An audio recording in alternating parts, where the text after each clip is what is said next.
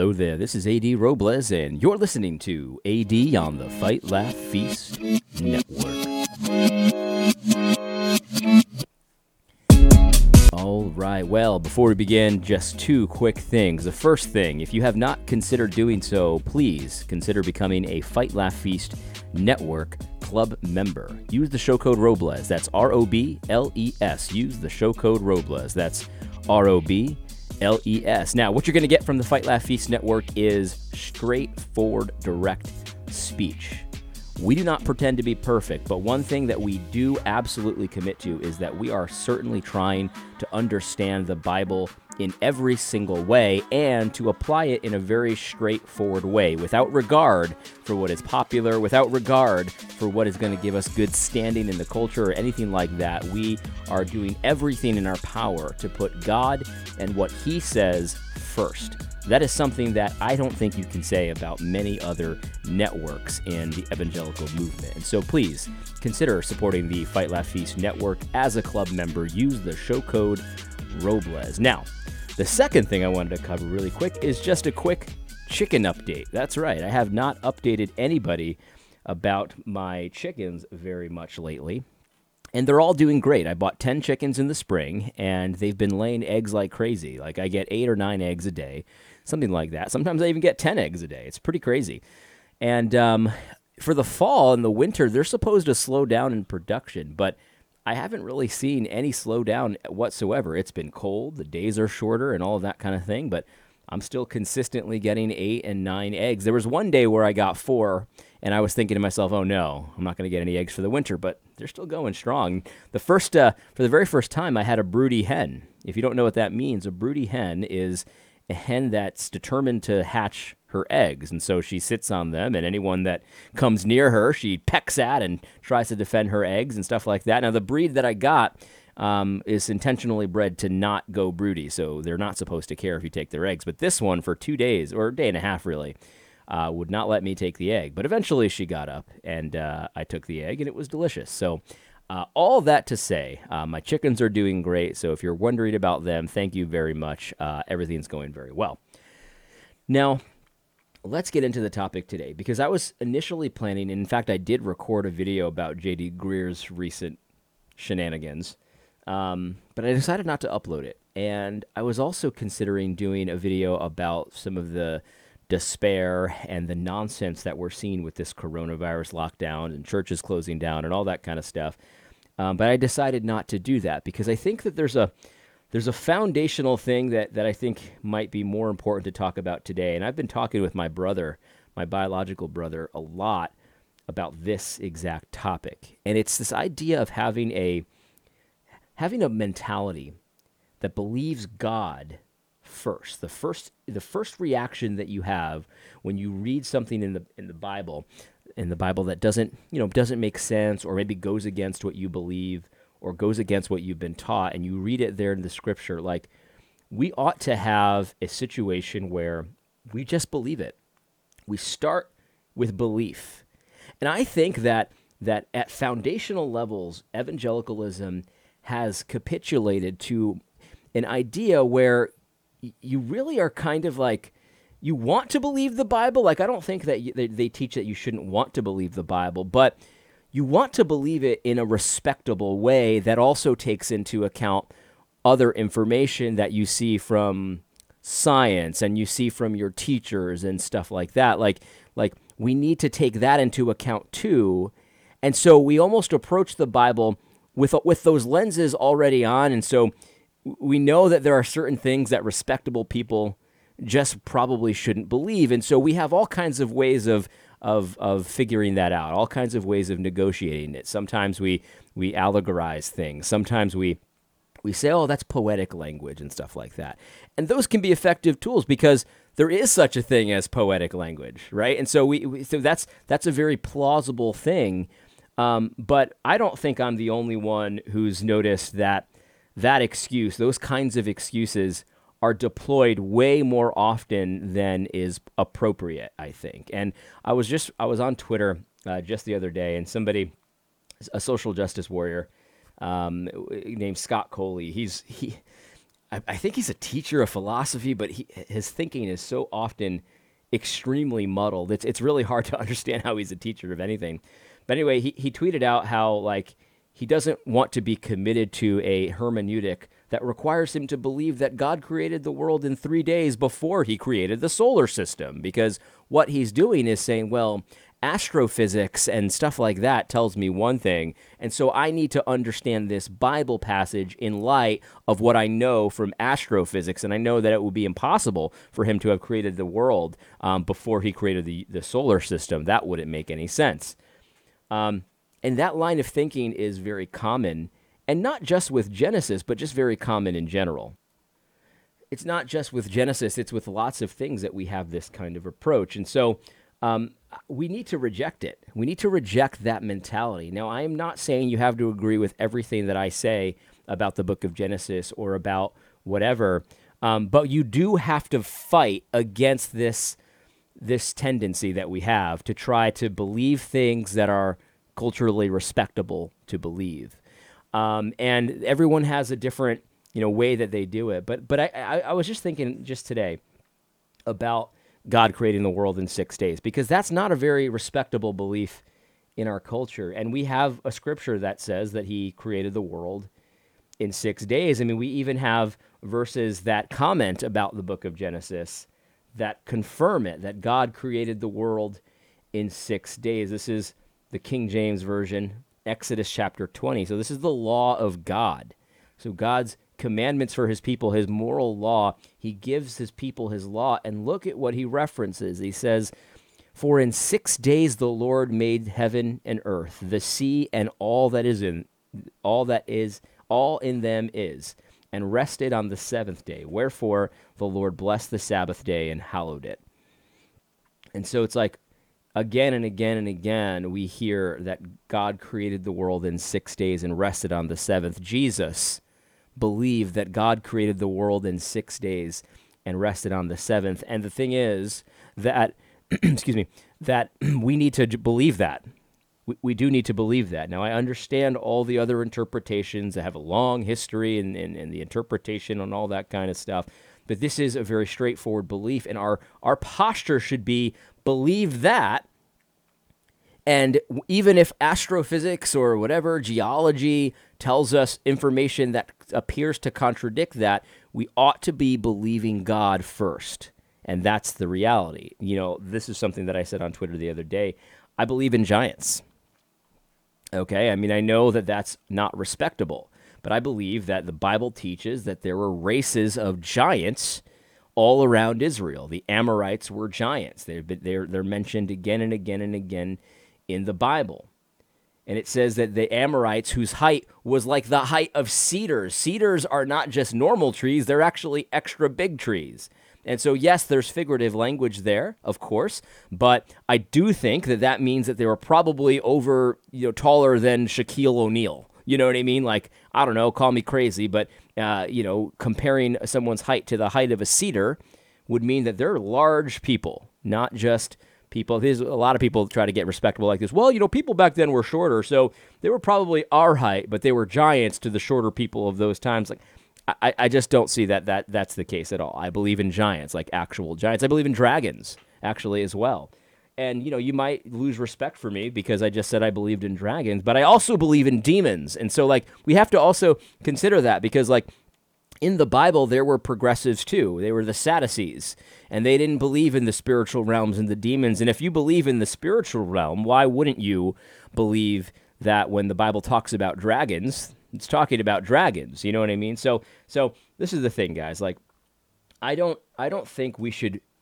I know it's hard, but we shouldn't be kind of captured to this idea of respectability. When I first became a Christian, I really liked Tim Keller a lot. And one of the things I liked about Tim Keller is that he was very respectable, culturally speaking. He didn't believe all the wackadoodle stuff that I always heard evangelicals believed. He was very soft on creation. In fact, I believe he's an evolutionist, if I'm not mistaken. Theistic evolutionist, which is different from regular evolution, because you believe in God, I guess. I don't know. But he's soft on that kind of stuff. He's soft on homosexuality. He's soft on gender roles. Well, why wouldn't he be? Think about it. Like if you're walking this line to be respectable in New York, which Tim Keller does overtly, like, you ever listen to any of his gospel contextualization presentations? I've actually been at them in person. I used to go to his lectures in New York City. And it's from what I remember, it butts up against the line of being, we'll change the message to make it more appropriate. It's very, very close to that line, and he seeks to be very palatable. And the thing is, like, Tim Keller might be like an extreme example, and you're like, well, not too many people do that. But I disagree. I think lots of people do it. I think the masks, for example, masks are an example of requiring masks at worship, and saying that it's a Christian imperative to wear the mask. Like, I saw articles from the Gospel Coalition that say, no, this isn't a matter of conscience. This is a matter of the moral law of God. This is a matter of loving your neighbor as yourself. Wear the mask, you pagan. How could somebody say that and read the same Bible that you read? Well, the reason why they say that is because what they read in the Scripture, when they read love your neighbor as yourself, they're reading that and interpreting it in a way that is as respectable as possible in our culture today.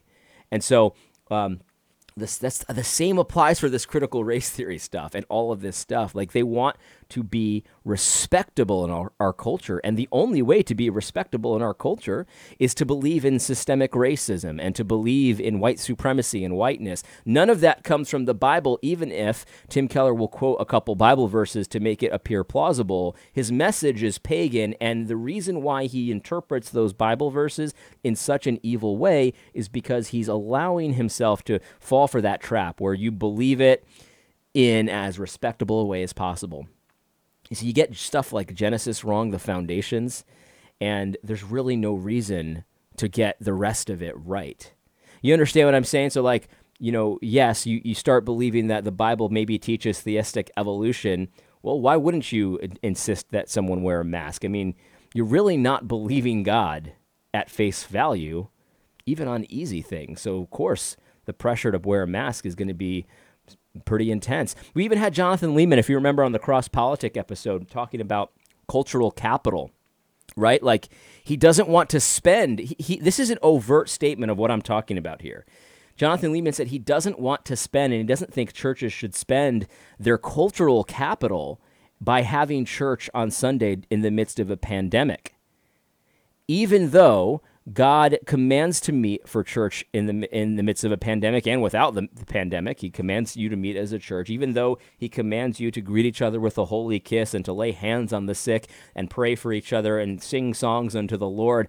Jonathan Leeman saying, yes, I understand that, but he's interpreting that in a way that allows this idea of cultural capital to play a factor into how you obey Christ. And so when you think about cultural capital, who divvies that out? Who gives you the capital?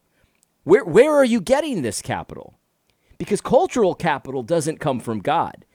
Cultural capital can only come from the culture. And so what is Jonathan Leeman tacitly admitting? He's saying, when I interpret the Bible and I read the passage in Genesis that commands the death penalty for those who commit murder, I turn it into, you must shut down in the midst of a pandemic, or you must wear a mask. And the reason he's doing that is because he's attempting to gain cultural capital. He's interpreting the Bible in such a way that allows him the most respect that he can muster from culture and still be plausibly a Christian. Because I don't think that these guys are ready to cast off the cords of Christ. Like, they're not trying to go into abject rebellion. They think that they're following Christ. Excuse me. So they want to hold on to some of the foundations. They want to hold on to the idea that they're following Christ, but they want to interpret the Bible in such a way that really isn't just faith first. It's not faith forward. It's faith in a way that's culturally acceptable. That's why you can be against abortion, but not for death penalty for people who kill babies, like Jonathan Leeman, again, in the same conversation. Being against abortion is culturally acceptable in our culture, as long as there's no teeth to it. As long as you're just saying you're against abortion, the minute you go to the clinic and try to stop women from having abortions, that's when the culture doesn't put up with it anymore. And if you notice, that's also where Big Eva people tend to say, well, you're being unloving by doing that. The minute you actually put teeth on your beliefs, that's where the culture doesn't put up with it anymore. The minute you say, no, you're not my God, I have my God, I believe in dragons, that's when the culture goes crazy. And likewise, that's where Gospel Coalition goes crazy. That's where ERLC goes crazy. And so if you look at the passages in the Bible that the Gospel Coalition proudly believes, it's all the stuff that's culturally acceptable to believe. And then if you look at the ones where they like kind of sheepishly believe and kind of apologize for believing and don't really, and anyone who boldly believes it gets talked down to as if they're some kind of a lunatic fundamentalist, it's all the issues that the culture finds unacceptable as well. It's acceptable to be against abortion so long as you don't do anything about it. The minute you do something about it, then all of a sudden you become a racist, white supremacist, evangelical bigot, just like the world believes.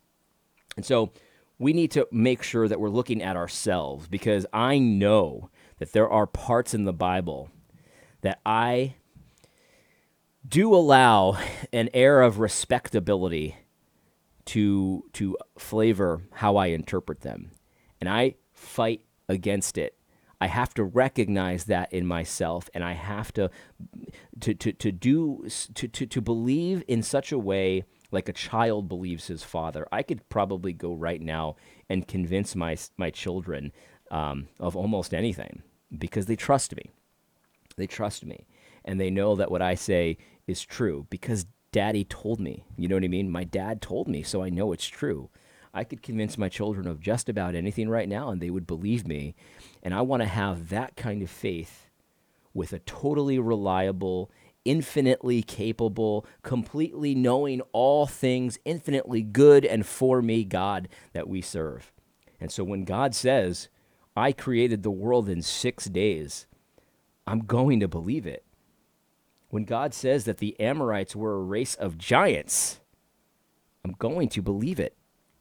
When God says whatever he says, an axe head floated, Jonah was swallowed by a great fish, I saved all the animals in the ark, whatever it is, the posture should be, I believe you, God. I believe you. And that's that. I don't care about cultural capital. I mean, I do not care. I've got a couple of atheist commenters on YouTube, and they attempt to make fun of me all the time, and it has zero effect on me. I'm not interested in their capital that comes from people like that. I'm not interested in the capital that comes from culture. I'm not interested in that. I'm interested in trusting God as best I can. And look, I'm not perfect. I just admitted that. I'm not perfect, and neither are you. But the posture should be to believe God the way my son believes me. I'm not worthy of that much trust, but yet my son looks to me as if I am. God is worthy of that much trust, and so we ought to look at him like he is. I believe that allowing the interpretations and allowing a posture of unbelief in the beginning books of the Bible, Genesis and Exodus and Leviticus and Numbers, has caused us to come to this point where all of a sudden we're not really so sure if gayness is an abominable sin or if it's just a gender identity that is, it's a minority opinion that we ought to make room for in the church. Like a lot of our leaders are saying stuff like that. Of course, we don't know how to deal with racism. That's way more nuanced than God created the world in 6 days. And so if cultural capital is going to affect how we believe when Genesis talks about giants and how God created the world, of course it's going to affect how we deal with race issues. Of course it's going to affect how we deal with mask issues and stuff like that.